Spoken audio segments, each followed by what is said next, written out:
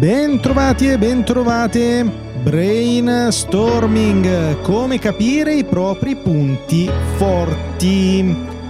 Bentrovati, bentrovate a questo podcast collaborativo dove tiriamo fuori delle buone idee, dove scegliamo un argomento e ognuno dice la propria. L'obiettivo non è tanto ascoltare le idee sconvolgenti delle altre persone, ma è guardare il mondo da un altro punto di vista, da un'altra prospettiva, aprire la mente, insomma. Potete partecipare a questo brainstorming e anche ai prossimi, ci sono tutti i link nella descrizione, potete proporre gli argomenti su cui fare brainstorming, potete votare col sondaggio il prossimo argomento e naturalmente, potete partecipare con la chat vocale alla puntata e portare il vostro contributo. Ci sono poche regole ma buone, sono 5 in particolare. La regola numero 1 è che non ci si presenta quando si prende la parola, è sufficiente dire il proprio nome di battesimo se non è già indicato dal nickname su Telegram.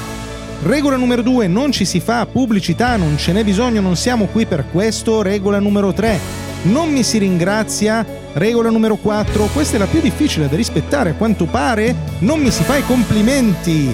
E la regola numero 5 è che non si va off topic. L'argomento di questo brainstorming è come capire i propri punti forti, gentilmente proposto da Sted. Come sempre aspettiamo che sia terminata la meravigliosa sigla e nel frattempo vi comunico con un po' di tristezza che questa sarà l'ultima puntata di questa stagione, perché poi brainstorming va in vacanza. Dai, è arrivata l'estate, magari molti di voi hanno meno tempo e forse anche meno voglia di partecipare a una esperienza come questa così interattiva, e allora ci prendiamo un po' di riposo e ritorniamo finita l'estate. Ci rivediamo a settembre con questo progetto, magari con qualche variazione, magari con qualche cambiamento, vediamo.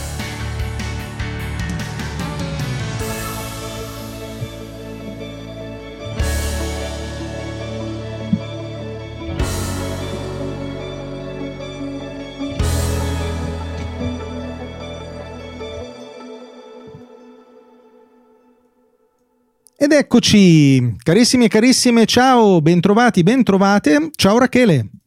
Buongiorno, ciao. Come stai?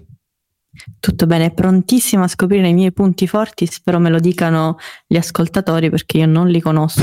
No, non mi dire che sei una di quelle che pensa di non averne.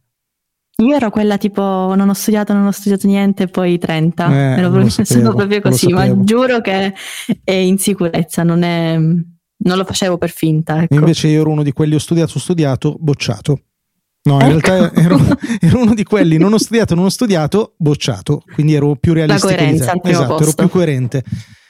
Ok, allora come capire quali sono i nostri punti forti? Allora Rachele, ricordiamo quindi che questa è l'ultima puntata della stagione.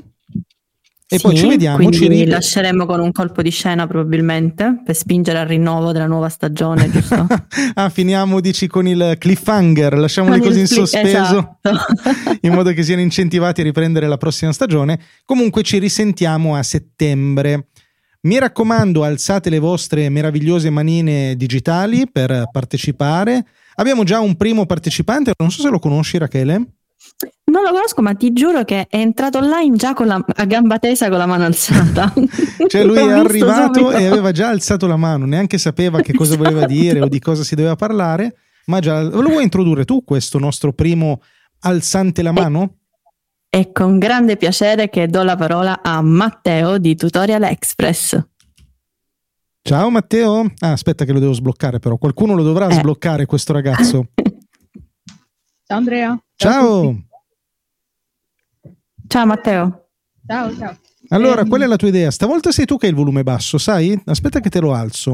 Vai. Allora, sarà perché ho provato quell'accrocchio di cui ti parlavo con il cavo XLR jack e col microfono. Ecco, vedi? Sì, infatti c'è un po' di rumore meccanico. Si sente male. Io te l'avevo detto che non funzionavano quei cosi. Dici comunque la tua idea. Ok, la mia idea è fare una specie di analisi SWOT, non so se la conoscete, ma modificarla un po'.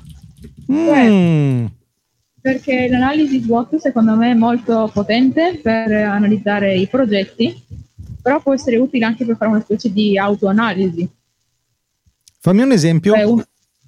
per esempio uno sui punti di forza può mettere magari la sua passione. Fai una bella cosa, Matteo, se riesci, visto che qui è una spiegazione che mi interessa, prova a staccare il jack perché ti sentiamo veramente molto male. Vediamo se col microfono del telefono ti sentiamo meglio. Ok, ora ho staccato. Ok, ora sì che ti ora sentiamo bene. Dobbiamo abbassare il volume. Infatti, aspetta che ti riabbasso il volume, parla pure.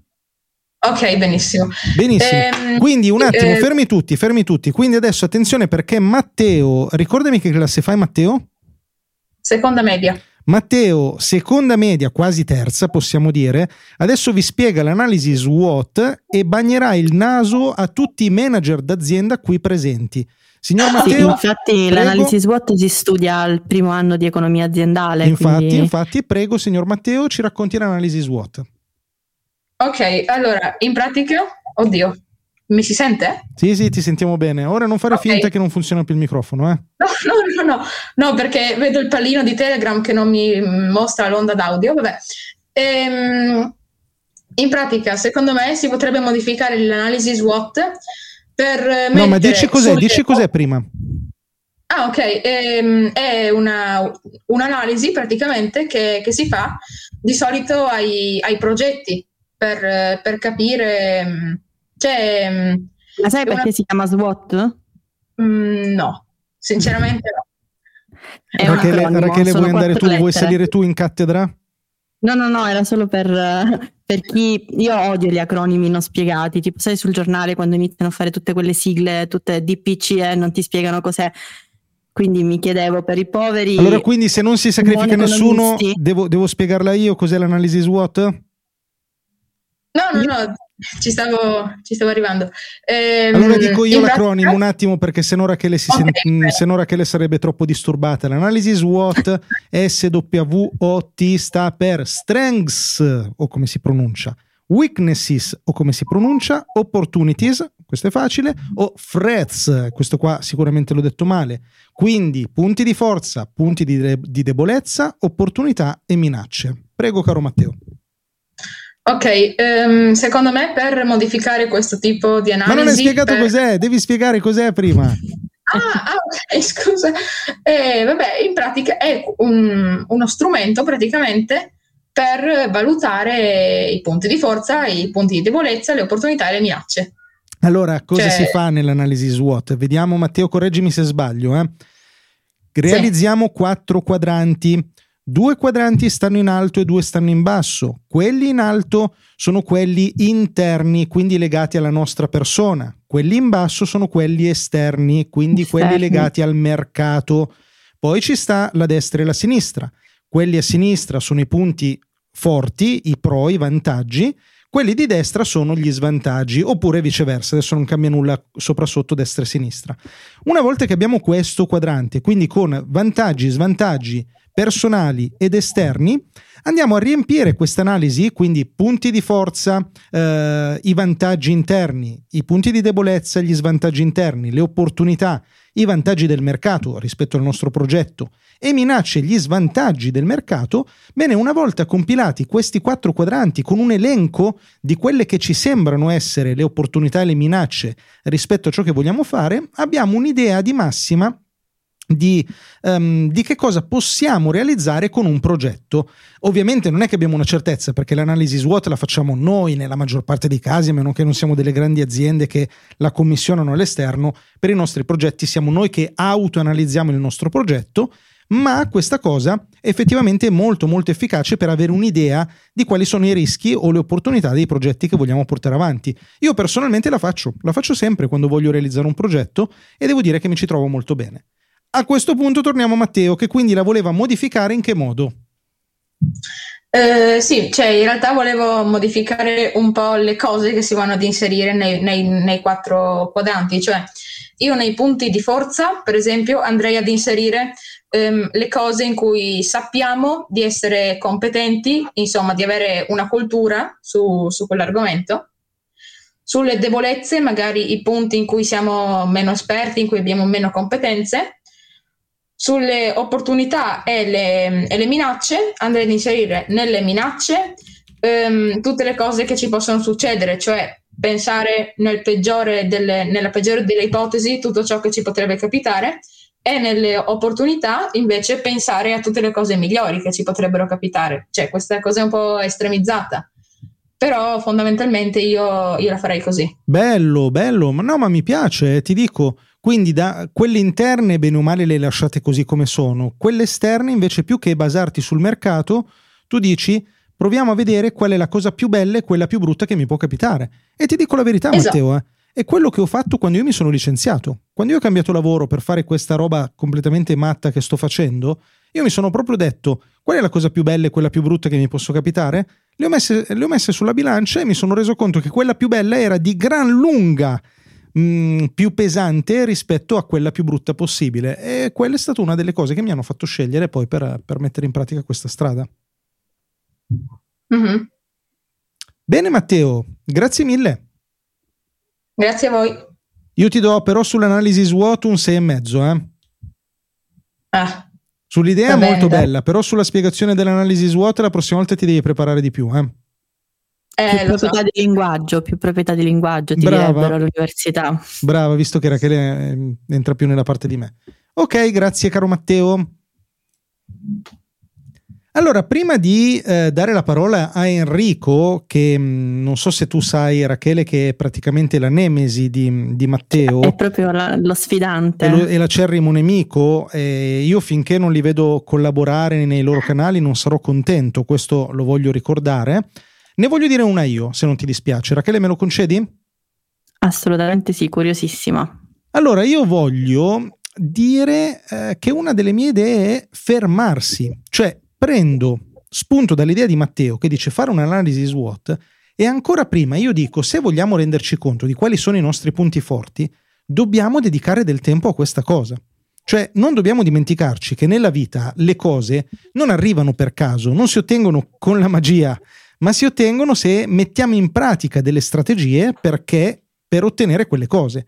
E allora, se un obiettivo è renderci conto di quali sono i nostri punti forti, e mi sembra un bellissimo obiettivo, perché è un obiettivo che ci consente poi di essere più efficaci nei nostri progetti, allora dobbiamo mettere in pratica delle strategie per farlo. E qualsiasi sia la strategia, dobbiamo fermarci e dobbiamo dedicare del tempo a questa cosa.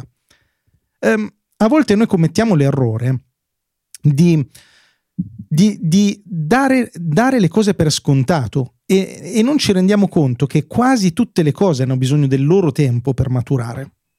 Io per esempio, ormai lo sapete perché mi conoscete, cammino molto, quindi quando ho bisogno di fare mente locale cammino come un matto, avanti e indietro per le strade di questo paesino sperduto nell'oltrepo pavese che si chiama Bressana Bottarone, e per me è il mio modo di focalizzare le cose e anche di capire quali sono i miei punti forti. Poi io ne ho meno bisogno perché ho un ego smisurato, quindi mi viene più facile, però magari mi aiuta anche a capire quelli deboli che a volte sono preziosi tanto quanto.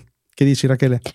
Sì, no, proprio a proposito dei punti deboli, in realtà la mia strategia, diciamo, nel passaggio tra l'università al mondo del lavoro è stato quello di fare l'opposto. Cioè io in qualche modo ho sfruttato i miei punti deboli. Non so se è un po' strano magari da dire, però io non si direbbe mai dal tipo di professione che faccio, ma io sono laureata in giurisprudenza.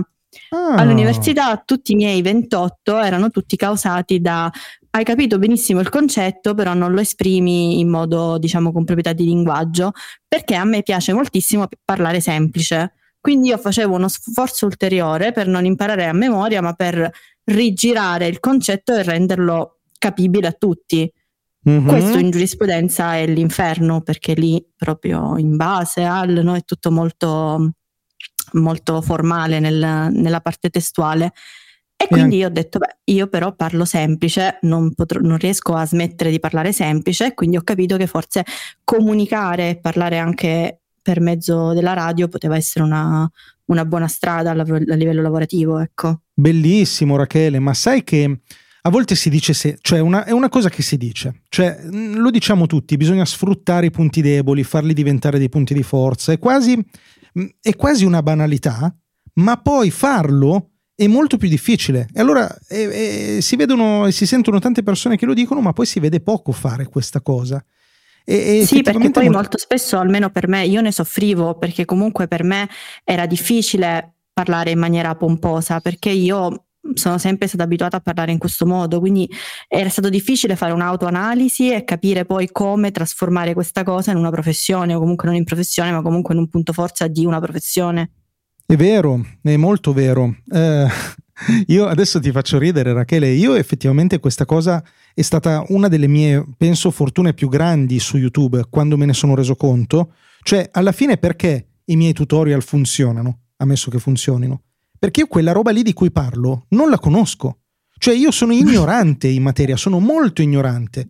E uno direbbe, ma nel momento in cui fai un tutorial su una roba, non conoscerla è un punto di debolezza. Siamo d'accordo? Siamo d'accordo. Ma io che cosa faccio? Cerco, a volte ci riesco di più, a volte di meno, di farlo diventare un punto di forza, cercando di fare in modo che quella cosa mi metta a livello delle persone a cui sto insegnando. Ed effettivamente penso che se si possa dire una cosa dei miei tutorial, tra tutti i difetti che hanno, sono lenti, antipatici, noiosi, verbosi, sono tutto quello che si vuole, però c'è il fatto che sono comprensibili da tutti. Ma perché questa cosa? Perché io non sono più bravo delle persone a cui sto spiegando. E quindi questo, per quanto mi riguarda, è un punto di debolezza che un pochino provo a far diventare punto di forza.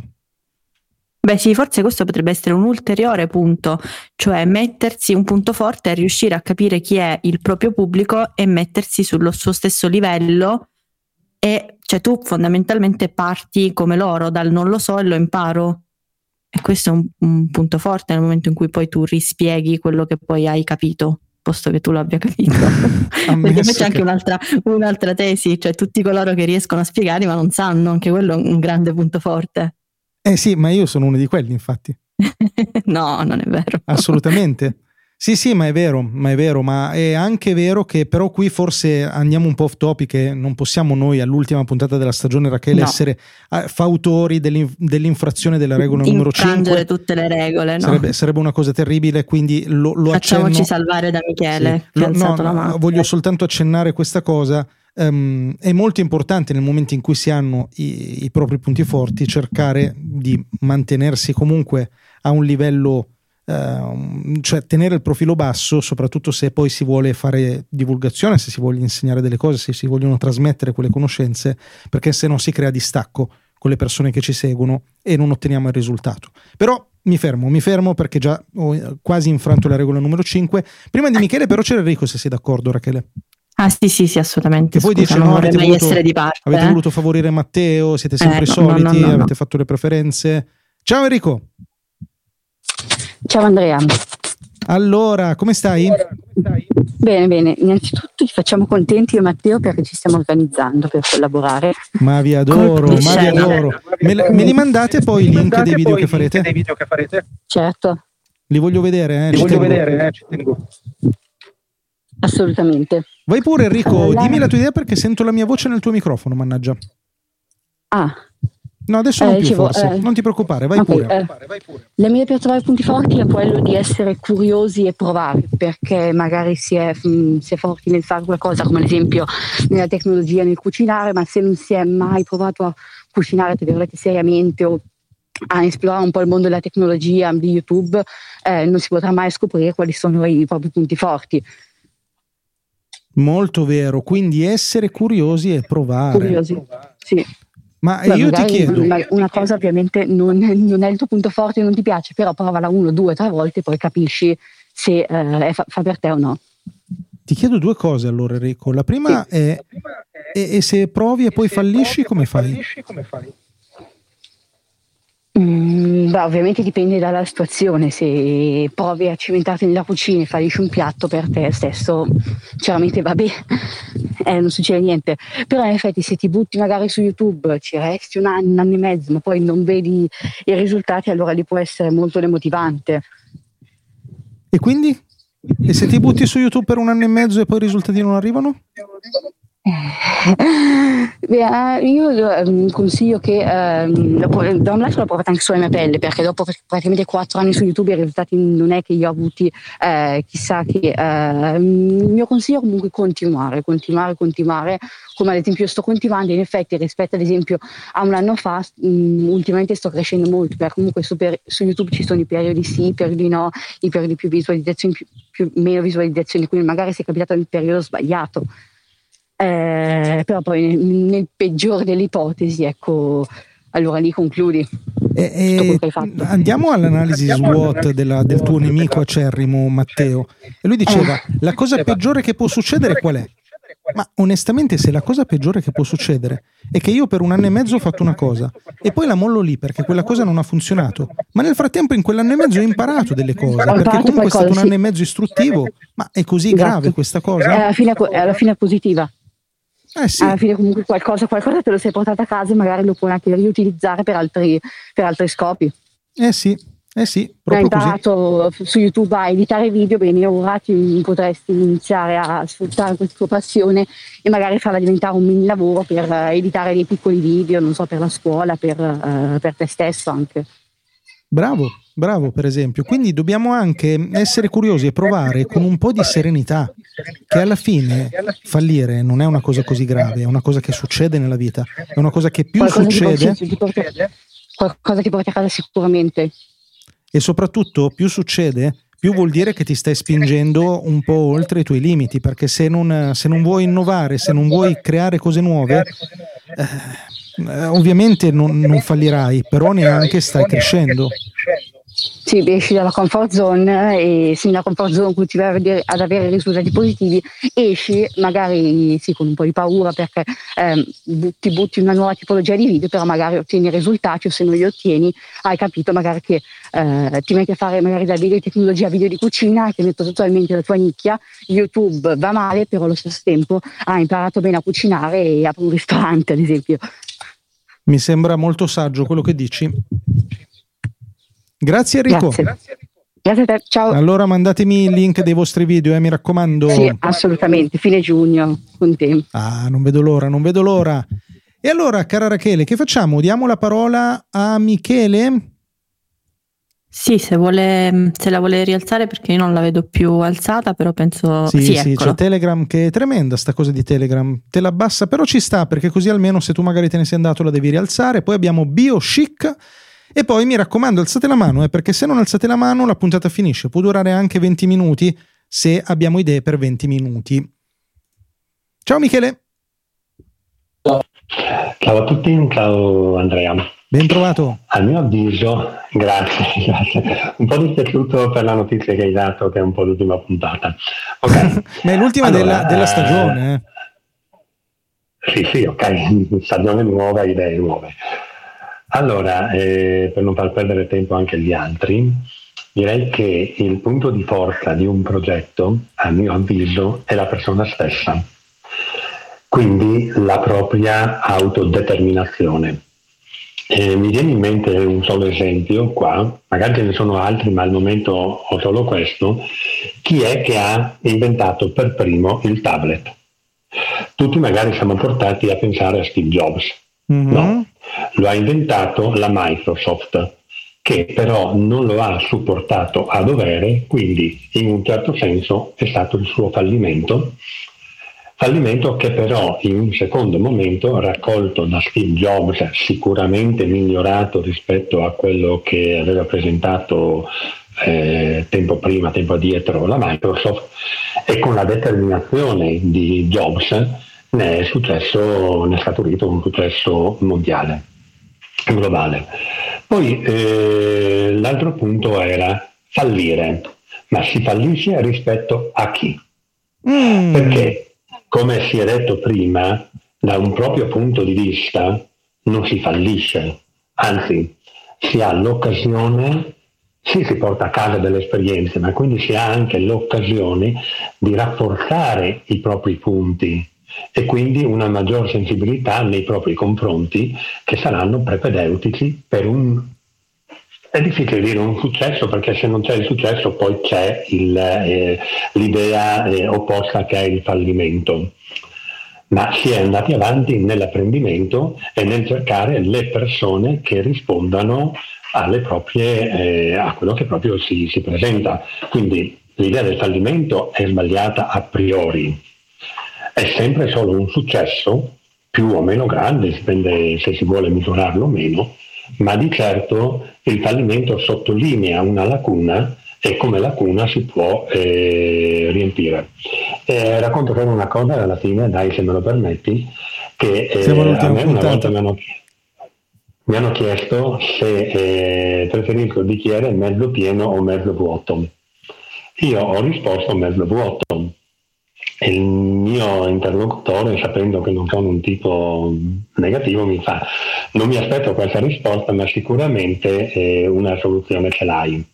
Sì, perché col bicchiere mezzo vuoto lo posso riempire. Se era pieno, mi è un problema. Grazie a tutti. Grande Michele, è bello Michele che arriva, fa il suo piccolo monologo, poi ringrazia e chiude. E scappa. Sì, no, sì, io sono d'accordissimo sul concetto del fallimento e volevo aggiungere semplicemente: non dimentichiamoci che abbiamo scoperto l'America sbagliando strada. Quindi sì. Ma anche perché, se ci pensi, Rachele, non proprio sbagliando strada, scusami. Diciamo era una battuta, cioè nel senso che la direzione era... L'hanno scoperta studiando un libro di un mio antenato. L'idea Michele, adesso la citazione perché tu sei Michele Polo. Sì, ma poi non era veramente un mio antenato, abbiamo solo un cognome uguale, ma non è un mio antenato. Fantastico, no, ma allora è vero, ma se ci pensate, il fallimento da un punto di vista logico e razionale è collegato e indissolubile dalle aspettative, cioè è in base alle aspettative che noi determiniamo un fallimento, è in base agli obiettivi, semmai. Di per sé il fallimento non esiste. E allora è ovvio che se noi facciamo una cosa pensando, non lo so io, di diventarci ricchi e solo quello, allora è possibile fallire rispetto a quell'obiettivo. È una cosa che può tranquillamente succedere nel momento in cui abbiamo un progetto, perché potremmo non diventare ricchi. Ma se quando facciamo una cosa abbiamo una serie di obiettivi, allora fallire completamente è difficile, perché per esempio se uno di questi obiettivi è imparare, e magari imparare anche per un prossimo progetto, allora in questo caso è davvero molto difficile, se non impossibile, fallire. Grazie Michele.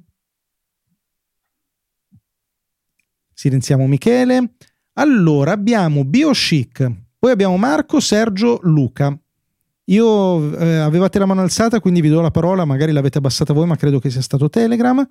BioChic, ciao. Buonasera a tutti, ciao. Buonasera a te. Mi chiamo Nestor. Come, scusa? Il nome è Nestor. Nestor. Esatto. E BioChic è il nome dell'attività e va bene. Allora, buonasera a tutti. Racconto la mia esperienza, che è quella che mi sento anche di appunto condividere e raccomandare. Nel corso del tempo, la faccio più breve, sono riuscito, anzi come ultima spiaggia proprio di ricostruzione personale, ad approdare a un percorso psicologico. Avevo 30 anni, adesso ne ho 41, quindi parliamo di un po' di tempo fa, in un'età intermedia in cui io scherzando dicevo avevo appena imparato a essere un ragazzo che ho smesso di esserlo, no? E quindi i 30 anni mi hanno colto così. Però che cosa succede da questo percorso psicologico? Che io, tutto questo che stiamo dicendo, sono riuscito a ricostruirlo e quindi a individuare sostanzialmente un po' come funziono. E sapere come si funziona, visto che siamo materia umorale, materia liquida, ci aiuta e io consiglio questo, insomma, di avvicinarsi anche a quello che può essere una disciplina, anche come lettura, come ascolto, insomma, non per forza, dipende poi dall'età, dobbiamo per forza magari procedere poi a un percorso, anche se io lo consiglio a prescindere dallo stato umorale di chi ascoltasse. E questo però adesso mi ha dato una metrica, una chiave di lettura di me stesso, che è molto più completa di come era prima. E quindi ecco lì che i miei punti di forza e i miei punti di debolezza non solo riesco a individuarli, ma so anche capire come un po' le fasi lunari quando sono a pieno e quando lo sono meno. Perché? Perché io so che se il mio talento è essere creativo, ma sono oltremodo stressato, oltremodo provato da qualcos'altro, anche magari volendo affrontare un argomento proprio come creare un video o fare editing, che è aspetto creativo appunto, mi troverebbe non con quella brillantezza con la quale invece lo affronterei al 100%. E quindi magari quello è un momento in cui io non serve, che è un po' tutto quello che ci siamo anche detti fino ad oggi e e ci diciamo in queste chat, no? Però ecco, conoscersi vuol dire avere un po' le chiavi di noi stessi, avere le istruzioni di noi stessi, a quel punto ottimizzare tutte queste, cioè riuscire a mettere quasi a routine questa analisi quasi tutti i giorni, in ogni momento, in ogni emozione, ma in maniera molto molto naturale, lo posso assicurare. Chiaro. Senti Nestor, non in maniera costruita. Molto, molto interessante questa cosa. Apro solo una parentesi sulla creatività. Non so se hai visto già la live di ieri che ho fatto su YouTube, dove abbiamo parlato proprio di creatività. Quella è molto bella. Sì. Perfetto. L'ho vista. L'ho seguita con grande piacere. Grande. Detto questo, tu dici una cosa che è veramente super interessante, perché tu dici fare un percorso psicologico, poi verso la fine dici comunque conoscersi. Fare un percorso psicologico è una bomba di consiglio che possiamo prendere in due modi, cioè da un lato come percorso psicologico vero, formale, cioè vado da uno psicologo, da una psicologa, e quella roba lì secondo me è utilissima nella vita di chiunque. Purtroppo c'è ancora un po' quel retaggio che dallo psicologo ci vai se hai un problema, che è vero, cioè come dal medico ci vai se hai male da qualche parte, ci sta che dallo psicologo ci vai se hai un problema, ma è anche vero che come dal medico ci puoi andare anche se stai bene per migliorare il modo in cui stai, anche dallo psicologo tutti dovremmo imparare a farlo. Detto questo però, se non ci sentiamo di fare un percorso formale, fare un percorso psicologico vuol dire anche fare un percorso di autoconsapevolezza, di conoscenza di sé, e quindi iniziare a capire come funziona il cervello delle persone, e quindi anche il nostro, e iniziare ad analizzarlo con un po' di introspezione. Io credo che sia una delle cose più preziose che possiamo fare nella nostra vita. Io ti dirò, Nestor, io sono laureato in scienze tecniche psicologiche. Visto che Rachele ci ha raccontato della sua laurea inutilizzata, io vi racconto della mia. Anche io ho questa laurea che non ho mai usato, non ho mai fatto lo psicologo in tutta la mia vita, ma se oggi mi dicessi per il tuo lavoro attuale, quindi per fare il creator, in che cosa ti laureeresti oggi? Se dovessi laurearti pistoli alla tempia, io ti direi in psicologia, perché non mi viene in mente una materia più trasversale della psicologia, perché l'unica che ci accomuna tutti come esseri è che abbiamo un cervello che usiamo per pensare, e conoscere quella roba lì credo che sia la cosa più utile e preziosa che abbiamo a disposizione. Esatto. Ma io, e la faccio breve, poi mi togli la parola quando credi opportuno, comincio anche a intercettare i miei cambi di umore, cioè quindi quando una mattina io mi sveglio particolarmente anche triste, usiamole magari queste parole, no? Senza troppe paure, e parlo a me stesso, e costruendo ovviamente a seguito di questo percorso, approfondendo e comunque lavorando su me stesso, io arrivo anche un po', come dire, a capire e anche quindi a ridimensionare la tristezza stessa, perché so che il mio cervello ha reagito così a seguito di magari di un percorso di pensieri, sentimenti o circostanze, per cui quasi riesco anche un po' anche a tranquillizzare, anche a ridimensionare, così come l'enfasi, quando io sono estatico, come capita a tutti, parlavamo prima anche di ma che ti stanno chiamando? Rispondi al telefono che non si sente più niente, ti stanno chiamando. Però anche l'estasi, quindi anche la grande voglia di l'entusiasmo, insomma va capito, va compreso, perché può essere, no, come buttare piede sul gas può portarci fuori strada. Quindi poi mi taccio, insomma era proprio, come dire, c'ho proprio un riscontro pratico, concreto, insomma, di questo tipo di percorso che ho fatto, e che consiglio, dicevo, anche in termini di semplicemente magari ascolto, no? Di cominciare ad approcciarsi al mondo del podcast, è pieno, ma anche lo stesso YouTube, certo senza improvvisarsi, però aprirsi anche al fatto che se uno riuscisse a capire, ad avere le proprie istruzioni, a quel punto saprebbe poi, no, spendersi, ecco, al meglio. Chiaro, grazie Nestor. E a questo punto io vi dico che se vi ha un po' appassionato il discorso di Nestor, lui diceva anche partire da podcast, da YouTube, ce ne sono tanti di psicologi che lavorano online. Credo che i due un po' più famosi, ammetto di non seguire molto l'ambito perché conoscendo un po' la materia magari sono meno interessato a chi fa divulgazione di base, però i due più famosi e credo autorevoli italiani sono Gennaro Romagnoli e Luca Mazzucchelli, quindi se cercate questi due nomi secondo me avete un inizio che vi dà davvero delle buone basi di comprensione di che cos'è la psicologia, spiegata in maniera molto divulgativa e molto semplice. Allora, Rachele, diamo la parola a Sergio? Sì, molto interessante questo intervento, effettivamente è molto utile conoscere se stessi anche per riuscire, secondo me, a spegnere l'interruttore persona e riaccendere l'interruttore professionista quando serve. Cioè lui parlava no, di essere triste, però è anche importante il passaggio successivo, a riuscire a dire ok, sono triste, mi è successo questo, però adesso vado in onda. Vero, quindi ma io ti dirò di più, Rachele. Tu dici spegnere l'interruttore persona e accendere quello professionista. Una delle cose che a me più ha svoltato la vita, da un punto di vista di consapevolezza delle mie emozioni, è stato scoprire che sono un animale. E questa roba uno dice, bella scoperta, si vedeva già da prima, non era che ci voleva tanto a capirlo. Ma invece quella roba lì, cioè, cambia la vita.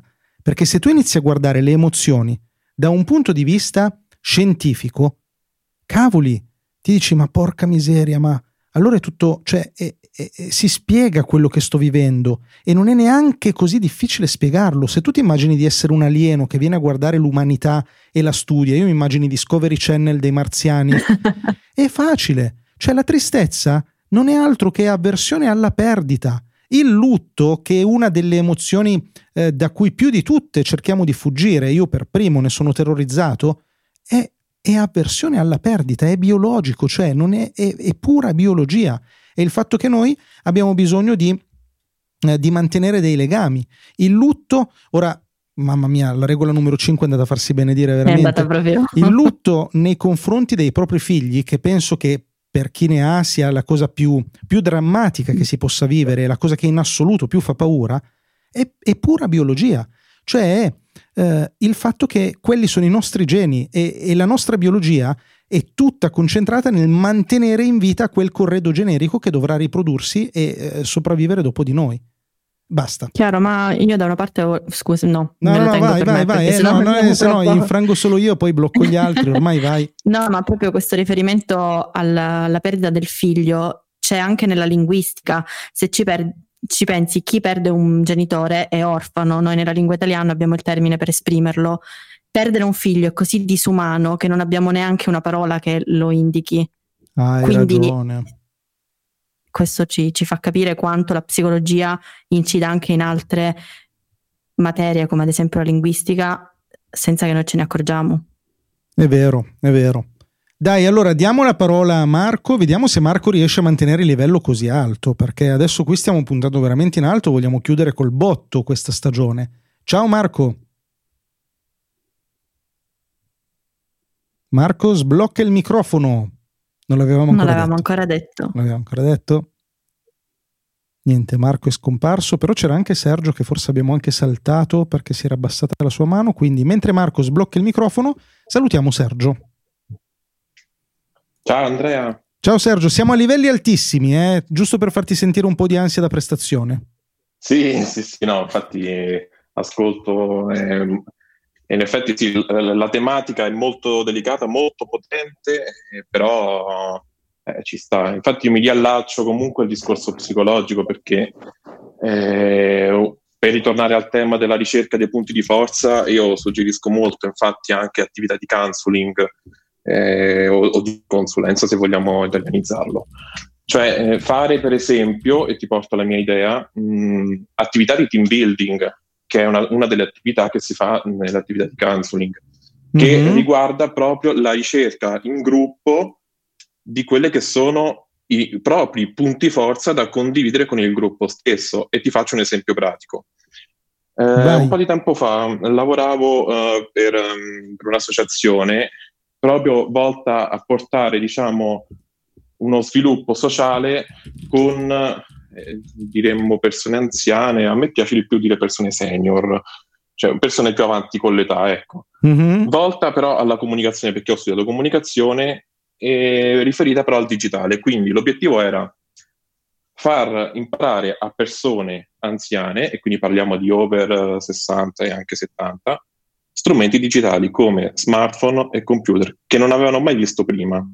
Può sembrare una banalità, ma c'è chi è entrato in crisi per molto meno. Quindi mi sono ritrovato in una situazione in cui dovevo insegnare a queste persone uno smartphone, che cos'era e come funzionava. Persone che arrivavano in questo corso, che ce l'avevamo anche sponsorizzato poi con un produttore di smartphone, pensato proprio per i senior, tra l'altro, e quindi una cosa anche ricercata. Ma sai che forse ho partecipato a uno di questi progetti, ma era Vodafone per caso? No, questo era... cioè, ho capito quale intendevi, ma no, non era quello. Okay. Era più un progetto un po' più piccino, un po' più locale, anche se in realtà richiamava comunque un'associazione nazionale, che forse potrebbe anche essere, che magari ne hai sentito parlare, che si chiama Ancescao, non so se ne hai mai sentito parlare. No, ok. No. È comunque un'associazione che vede anche attività di persone senior.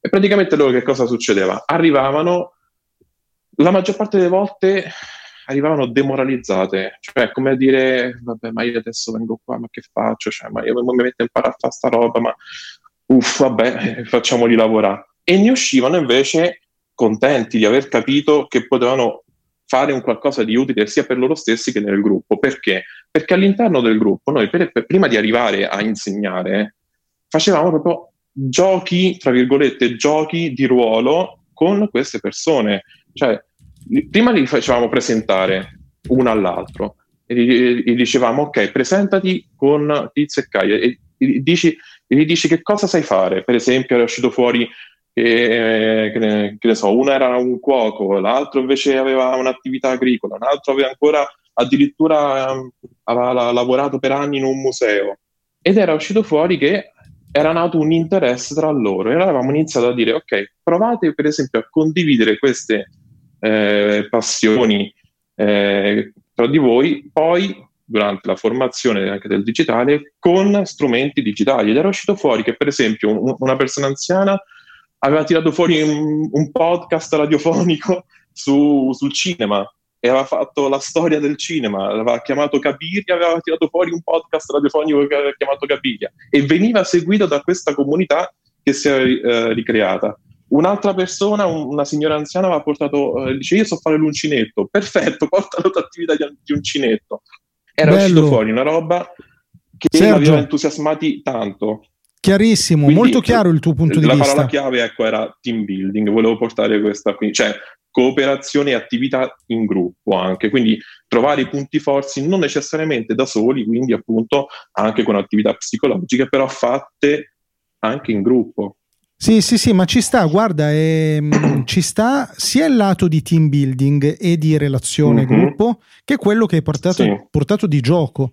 Molte volte, cioè di fatto, che cosa facciamo quando giochiamo? Quando ancora oggi giochiamo, oppure quando giocavamo da ragazzi, per chi non lo fa più, ai videogiochi, pensa ad esempio. Cioè non facevamo altro che metterci di fronte a delle sfide, di metterci volontariamente in situazioni di difficoltà. E tu pensa che quando invece ci succede nella vita di tutti i giorni ci arrabbiamo.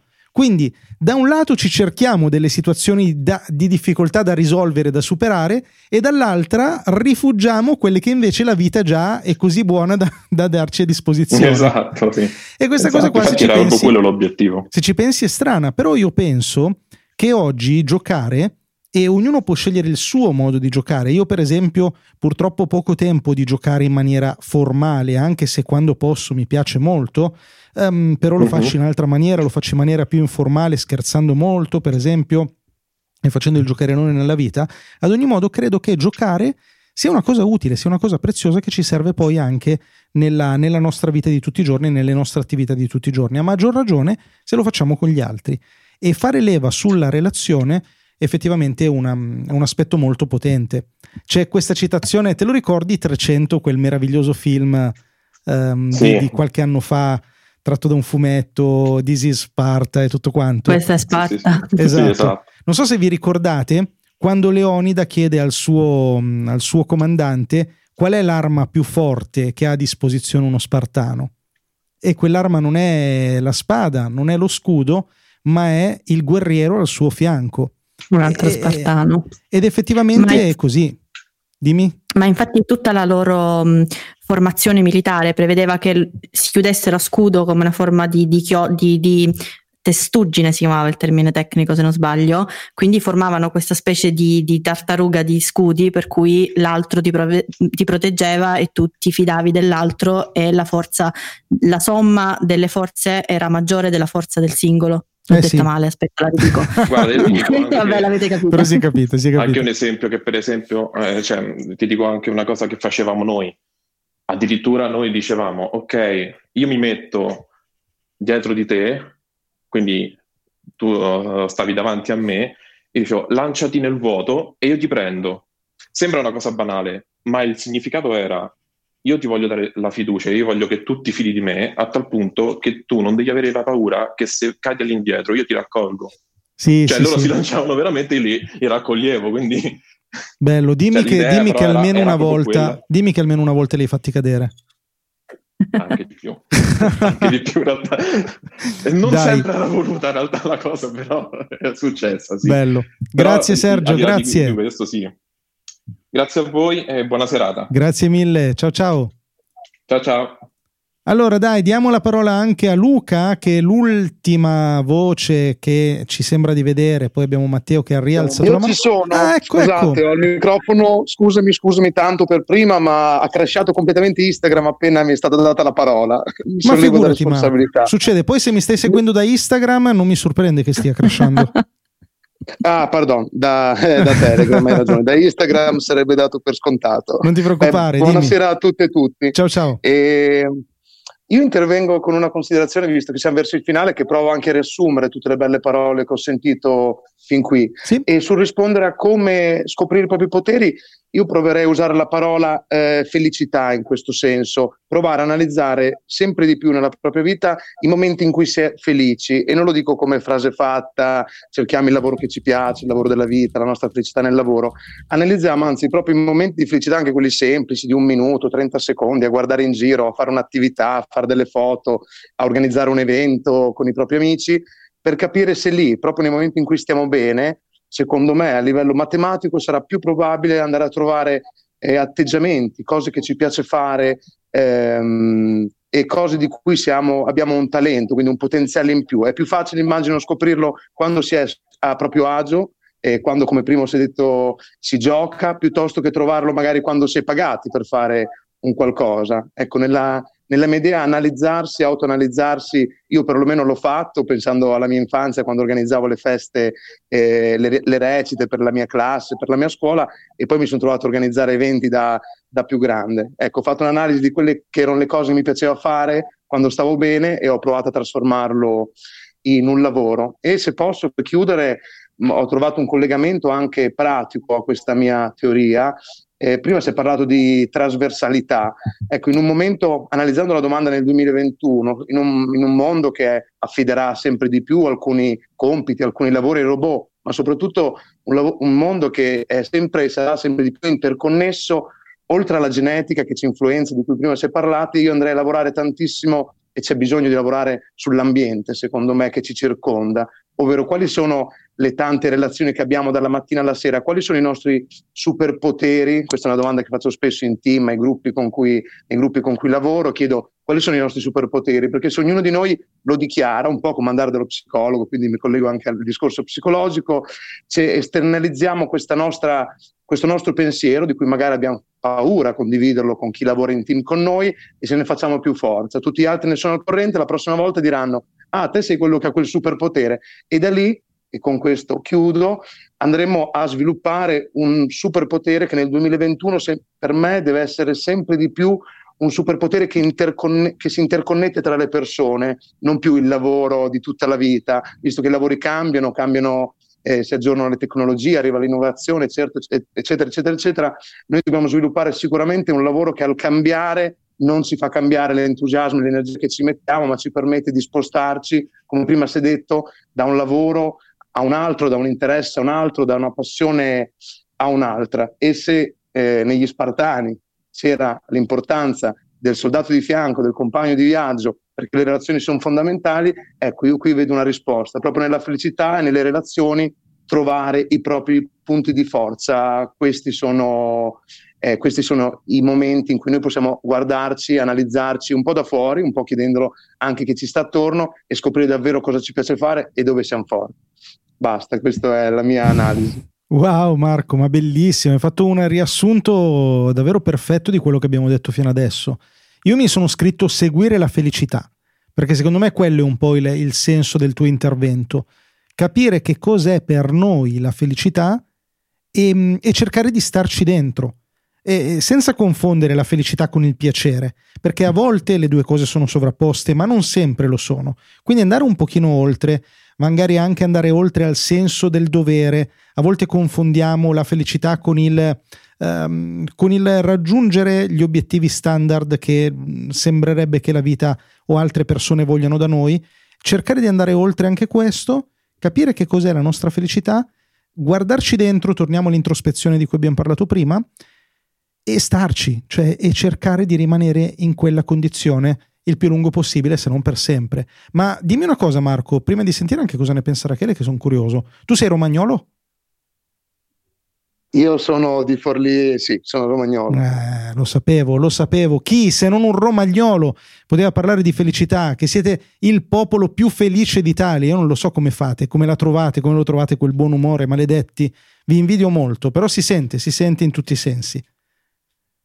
Se posso aggiungerei una cosa su questo, quello che ho fatto spesso qua in Riviera Romagnola, in Romagna, che forse potrebbe essere, anche se ne ho un'analisi scientifica così ben chiara, un punto di forza romagnolo, se lo analizziamo sul nostro territorio, è quello di giocare tanto, che è una parola che prima ho saltato, mi sa, nel riassunto, invece è la parola che mi piace di più. Ecco, i team dove ho visto la maggior produttività, il maggior successo come risultato raggiunto, e si è parlato sempre di team dove si giocava e ci si divertiva, anche giocare con se stessi, con la fantasia, con la creatività. Ancora trovando un altro collegamento, si trovano tantissime risposte, perché su Netflix, ecco, faccio un collegamento utile, su Netflix c'era una serie che ho visto che si chiama 100 umani, facevano delle analisi psicologiche su queste 100 persone. In una erano stati pagati molto bene per fare un lavoro in due gruppi distinti, un gruppo pagato molto bene, l'altro invece dovevano solo giocare tra di loro e divertirsi per raggiungere l'obiettivo, e ha raggiunto, per quanto possa valere questa statistica, ha raggiunto risultati molto più degni di nota quelli che lavoravano per divertirsi, che costruivano un team, un gruppo di lavoro per divertirsi, piuttosto che quelli che erano pagati. Chissà che non sia anche una svolta per immaginarsi le attività del futuro, le associazioni del futuro in maniera diversa, e penso che sarebbe una grande svolta. Bello. E poi a proposito di gioco, a me fa impazzire tutta la storia che avete tipo di circo, tutta la storia che avete anche dei Luna Park, cioè sembra che tutti i giostrai d'Italia, io ho questa sensazione che parlino tutti con l'accento romagnolo, quindi voi ce l'avete proprio nel sangue quella roba. Ma fammi sentire Rachele. Se dicessi che oggi ero con un gruppo di giostrai per organizzare un evento non mi crederesti. Hai visto che ho ragione, è così, voi ce l'avete nel sangue. Che dici Rachele? No, secondo me è stata detta una cosa giustissima, profonda, è una cosa che per me è sempre stato uno stile di vita. Cioè, non lo so perché, non so da quale momento in poi si è creato questo assunto negativo per cui lavorare è una cosa diversa dal fare una cosa che ti rende felici, e che quindi non hai il diritto di lamentarti se il tuo lavoro non ti piace, non ti rende felice, non è quello giusto per te, perché comunque devi portare a casa la pagnotta e quant'altro. In realtà bisognerebbe sempre ricordarsi, sarà un modo di dire, sarà una cosa anche semplicistica, purtroppo ci sono molte persone che non lo possono fare e lo capisco, però comunque per chi lo può fare è importante ricordarsi che noi lavoriamo per vivere e non viviamo per lavorare, che credo sia la base per poter essere felici di quello che si fa nel mondo del lavoro. Sì, ma anche chi non può darselo come obiettivo. E chi non può darselo come obiettivo a breve termine, può darselo come obiettivo a lungo termine. E se non puoi dartelo neanche come obiettivo a lungo termine, cioè devi avere una vita veramente, veramente molto particolare, che non voglio negare, sicuramente qualcuno ce l'ha, ma quante probabilità ci sono che adesso fra le persone che sono qui presenti nella chat vocale, quelle che ascolteranno il podcast, non sia impossibile cambiare vita? Beh, insomma... Noi credo siamo due esempi di persone che hanno avuto il coraggio di affrontare una difficoltà e di cambiare drasticamente il percorso professionale, e chi più, cioè te, chi meno, cioè io, abbiamo avuto comunque successo in questa decisione, quindi insomma, se non vi rende felice quello che fate, non abbiate paura di cambiare, insomma. Ma basta pensare che al sud, soprattutto credo in Campania, dove sono molto diversi, diciamo che i campani non sono romagnoli, i romagnoli non accetterebbero mai una cosa del genere, il lavoro si chiama faticare, cioè vado a faticare. Faticare, come no? E no, invece no, a meno che non stiamo parlando della fatica fisica o anche di quella bella che il lavoro comporta. Io adesso sono molto stanco, però è una bella fatica, beh, allora quello sì. Ma se l'idea è che il lavoro deve essere una cosa frustrante, e allora non ci siamo. Diciamo che romagnoli not approved, non ci piace il lavoro pensato solo come frustrazione. Marco? Concordo. Ma sono assolutamente d'accordo con voi e condivido con voi un'esperienza di riscatto personale, ma nel senso di fare delle valutazioni diverse da quelle che per assunto a volte daremo per scontate, no? Il lavoro deve essere quello che ci tramandano le generazioni che sono venute prima di noi. Il lavoro no, viene inventato, penso, di volta in volta, analizzando la genetica che ciascuno di noi ha e l'ambiente in cui è vissuto, e lì ognuno deve trovare, secondo me, il giusto spazio dove esternalizzare i propri superpoteri. Come abbiamo detto prima, io l'ho fatto con la scuola perché non sono riuscito a finirla, ma proprio nel non riuscire a finire la scuola, che mi ha lasciato un po' di amaro in bocca perché non mi piaceva come veniva affrontato, almeno nella mia scuola, l'approccio all'istruzione, e negli anni dopo sono stato tantissimo invece a contatto con le scuole, cercando di migliorare proprio questo rapporto tra studenti, insegnamento e quant'altro. Quindi approvo appieno le vostre parole, penso che ognuno possa essere protagonista di piccoli e grandi cambiamenti. Vero, e prima di dirvi quello che penso, fatemi dire, visto che magari non si sa mai, ovviamente scherzo, non facciamo campanilismi, siamo tutti belli e tutte le culture, le tradizioni sono belle, e sto scherzando tutte le volte che prendo in giro qualcuno. Detto questo, e quello che un po' viene fuori è il concetto di Ikigai, se ci pensate. Voi lo conoscete? Occhio che poi vi chiedo di spiegarlo se mi dite di sì. Quindi guardatevene bene dal dirlo se non lo conoscete bene. No, non lo conosco. Marco? Però ho Google, quindi a breve lo conoscerò. Ok, ma anche me, fra poco te lo dirò io, vediamo se Marco lo conosce. Mi è saltata la connessione sul nome, non è una scusa, se posso chiederti di ripeterlo, davvero che davvero. Mi sembrate i miei ex studenti, è proprio le stesse scuse. L'ikigai. Usiamo Google e non l'abbiamo sentito. L'ikigai, hai presente, Marco? No, mi tocca peccare di ignoranza e non lo conosco. Allora, l'ignoranza quando è riconosciuta non è mai un peccato, e poi ci sono cose ben più gravi da non sapere. L'ikigai è una cosa che ha origine giapponese ed è un concetto, una filosofia, diciamo, è un obiettivo, forse potremmo definirlo la ragione di vita, una cosa del genere, e la troviamo mettendo insieme 4 fattori. Cioè, se noi riusciamo a fare nella vita qualcosa che amiamo, quindi qualcosa che ci piace, qualcosa di cui c'è bisogno, quindi che le persone vogliono, qualcosa per cui le persone sono disposte a pagare, e infine qualcosa che ci causa benessere, che ci fa bene, allora se riusciamo a mettere insieme questi 4 elementi, allora abbiamo raggiunto l'ikigai.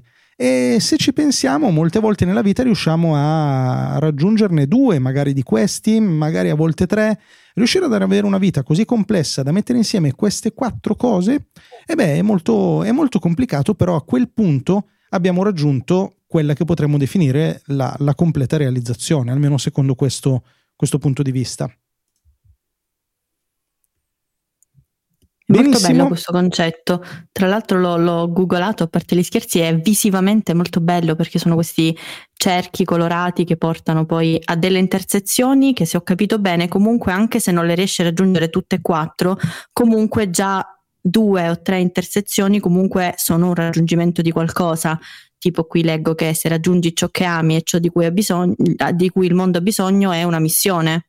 Per fare un esempio. Esatto. E quindi poi comunque anche se non li riesci a raggiungere tutti e 4 non è un fallimento se ne hai raggiunti 2, 3. Esattamente. 1. Sì, è molto bello, vedi tutte le intersezioni, poi c'è l'intersezione tra 2, l'intersezione tra 3, e secondo me è molto stimolante anche per fare un'analisi della situazione in cui ci troviamo da un punto di vista proprio vocazionale. Sì, magari puoi dire io sono già al punto 2, faccio qualcosa per cui mi pagano e qualcosa che mi fa stare bene, voglio però che questa cosa faccia bene anche al mondo. Sì. E quindi vai avanti allo step successivo fino a raggiungere il centro di questi 3 cerchi. Esatto, vi invitiamo 4. a cercare l'ikigai. Ringraziamo Marco. Grazie a voi, buona serata. Grazie a te, grazie a te. Al prossimo Luna Park che metti in piedi, contattaci, mi raccomando. Grazie Marco. Allora io direi, se Luca vuole parlare ancora, alza la mano Luca, se vuoi parlare ancora. In questo caso ti diamo la parola per l'ultimo chiude la porta, poi insieme a Matteo vi saluteremo un'altra volta, anche questa volta l'ultima volta della stagione del resto. Ciao Luca. Allora, buonasera, mi sentite? Ciao, ti sentiamo. Sì, buonasera a tutti. Allora, che brutta cosa quella di chiudere così l'intervento, lo chiudo io, bruttissimo. Più che altro è una responsabilità. Bravissimo. Addosso enorme, guarda, sarò velocissimo. No, allora, anche perché Luca, no aspetta, devi ti ricordo anche il cliffhanger, cioè devi chiudere lasciando un po' in sospeso e lasciando la voglia di ascoltare la prossima stagione. Tra l'altro abbiamo citato in ordine Socrate con Conosci te stesso, l'ikigai giapponese, non ricordo cos'altro, però comunque la psicologia, quindi insomma... Abbiamo parlato di lutto, di felicità, l'analisi SWOT. Insomma Luca, sentiti molto tranquillo, ecco, nessuna ansia da prestazione. L'unica cosa è scappare via, attaccare e scappare via.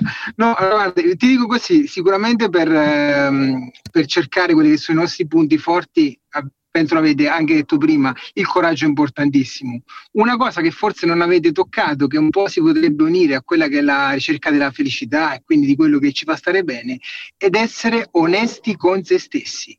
Quando noi facciamo la ricerca di questi nostri punti forti, dobbiamo essere onesti con se stessi, con noi stessi, scusate, perché è normale che si potrebbe trovare un qualcosa in cui noi siamo bravi, siamo portati, ci viene in modo naturale, però siamo autoconvinti che invece quello in cui siamo portati è altro. Magari secondo me sono bravissimo a giocare a calcio e invece io ho un dono proprio per la pallacanestro e quindi magari sono bravissimo di là. Mi piace anche la pallacanestro, però è una vita che mi sono autoconvinto che io invece ero portato per il calcio. Ho studiato giurisprudenza, però la mia passione è diventata la cucina. C'ho un amore sconfinato per la cucina, però sai, i miei amici, i miei parenti, la mia compagna dice beh, ma tu sarai il futuro principe del foro, ormai tutti credono in te in questa cosa, e invece ti hai scoperto veramente qual è il tuo punto forte, però non riesci a metterlo, quasi te ne vergogni, anche se sai che è quello. Ma fantastico, ma sei stato chiarissimo, e più tu hai investito nella tua vita tempo, denaro, energie e convincimento, e più sarà difficile renderti conto che magari non è quella la cosa giusta per te, non è quello il tuo ikigai, ma è da un'altra parte. Pensiamo, che ne so io, a uno che ha studiato, visto che lo hai citato e che abbiamo qui un esempio, giurisprudenza, sì, che è un corso di laurea costoso, che ti richiede degli sforzi disumani per essere portato a termine, e poi un lavoro di per sé mediamente remunerativo, quindi a cui è più difficile da rinunciare, e poi immaginati mamma e papà quante aspettative che avevano su di te, che sarai finalmente avvocato, notaio, giudice, e poi immaginati quanto sforzo ti ha chiesto magari fare per 10 anni un lavoro che comunque non è di certo un lavoro leggero, e a quel punto se arrivi lì sarà molto più difficile dirti cavoli, ma sai che forse ho sbagliato, sai che forse dovrei fare dell'altro. Sì, e poi guarda, un esempio magari sciocco, che però non so se l'avete visto, il film The Founder, quello sulla storia di McDonald's, stupendo, dove ci spiega appunto la storia di questo Ray Kroc che ha iniziato questa avventura bellissima a 52 anni, dopo una vita magari passata a lavorare, però lui vedeva i frullatori, l'elettrodomestico, faceva tutt'altra vita, e si è accorto che magari non era quella la sua strada a 52 anni, che può sembrare un'età enorme, visto che ora abbiamo chi appunto a 15 anni già potrebbe essere titolare di una nuova super startup. Però può succedere anche questo, e a 52 anni iniziare un'avventura super brillante. Molto vero, molto vero, sì. Bisogna essere onesti con se stessi. Hai ragione. Sì, perché vai, scusa. No, scusami tu, dico solo, io lo dico per esperienza un po' personale, perché anch'io ero uno di quelli che magari l'ha capito troppo tardi, però per fortuna l'ho capito e ho dato una sterzata magari alla mia vita lavorativa, che però, diciamoci la verità, quando tu dai un cambiamento così alla tua vita lavorativa e arrivi a quello che tu chiami ikigai, appunto hai dato un cambiamento a tutto, non solo al lavoro. E una sola cosa voglio dire per chiudere: quando prima si parlava di fallimento, dove dicevate che il fallimento non esiste, qui devo essere fuori dal coro, perché il fallimento purtroppo esiste, ed è tutte quelle volte in cui non ci credi più e smetti di provare. Però tu hai citato il film The Founder, ti ricordi quante volte lui ha fallito? Lui vendeva i tavolini, vendeva i frullatori, vendeva qualunque cosa. E infatti lui quelli erano tanti fallimenti. Non ha mollato, e se voi andate a vedere il film, la parola che racchiude tutto il film è perseveranza. Quindi tutto qui. E secondo me c'è da essere perseveranti e continuare a seguire questo brainstorming, perché la prossima stagione sarà una cosa tremenda. Quindi perseveranti. Siate perseveranti, rimanete nel gruppo o lasciate l'iscrizione alla mail, perché ne guadagnerete. Bravo, sai che non ci speravo più, caro Luca, che ci saresti riuscito, invece te la sei cavata bene. Grazie. Ma perché? No. Ho detto una parolaccia, scusate. Te la sei no, non ti preoccupare, tanto oggi le abbiamo infrante tutte le regole. Perfetto. Allora, secondo me tu invece sei nelle Marche. Non so come hai fatto a capirlo, perché ormai il mio accento non si capisce più nulla, perché sono napoletano, però sono stato nelle Marche da tanti anni, quindi è un po' un miscuglio. Però sono proprio nelle Marche. Tu sei napoletano, ma sei nelle Marche? Sì. No, secondo me non hai niente del napoletano, il tuo accento è completamente marchigiano. Dipende se vogliamo parlare napoletana. No, allora quello che hai appena fatto, capito? No, quello che hai appena fatto è l'accento di un marchigiano che imita il napoletano.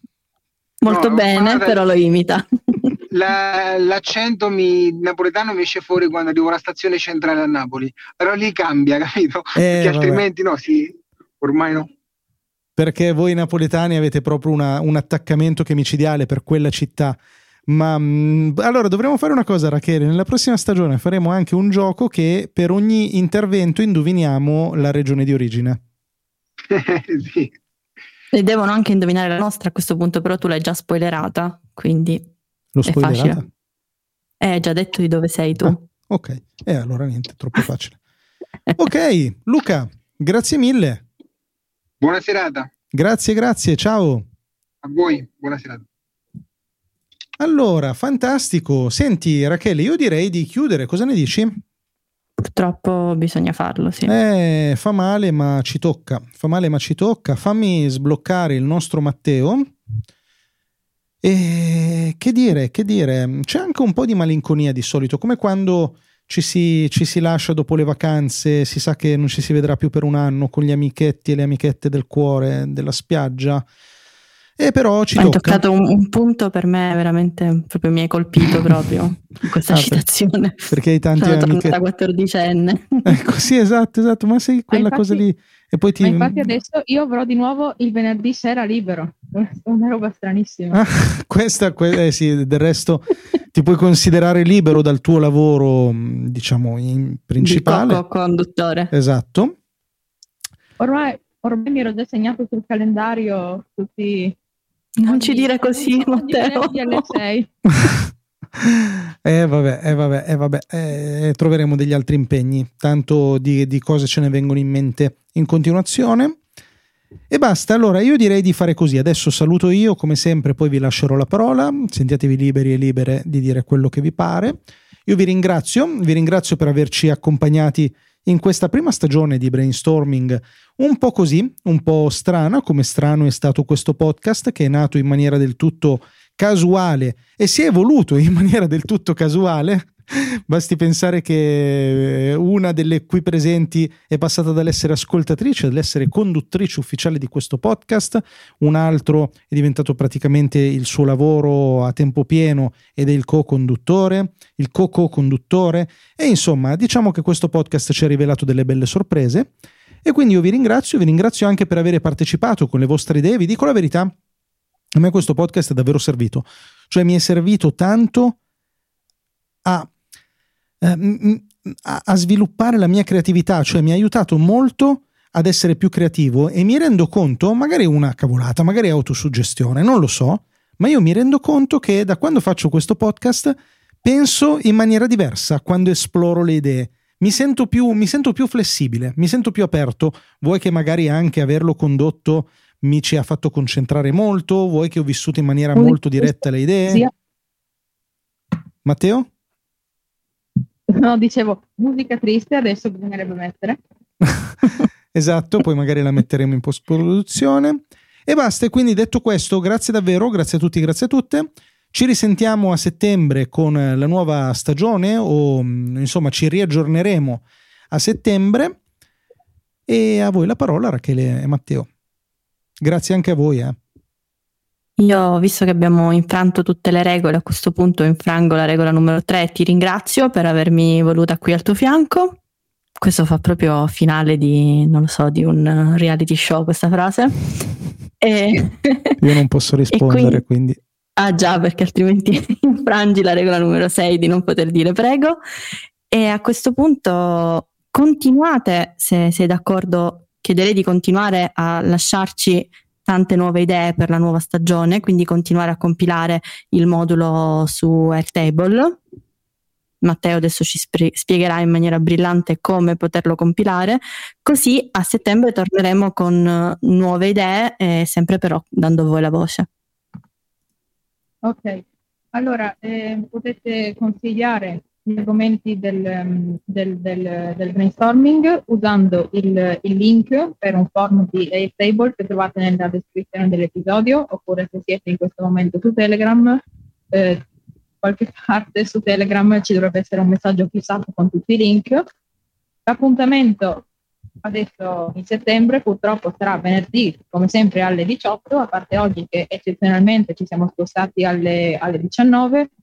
Potete ascoltare tutte le puntate dalla newsletter ufficiale di Brainstorming, che è brainstorming.substack.com, oppure dalle classiche app per ascoltare i podcast. Grazie mille Matteo, io volevo concludere, visto che è stato citato il film The Founder, con la bellissima citazione del finale del film, che secondo me è veramente molto a tema con la puntata di oggi, ed è: niente nel mondo può sostituire la perseveranza, non il talento, non c'è nulla di più comune di uomini di talento privi di successo, non il genio non riconosciuto è un luogo comune, solo la perseveranza e la determinazione possono tutto.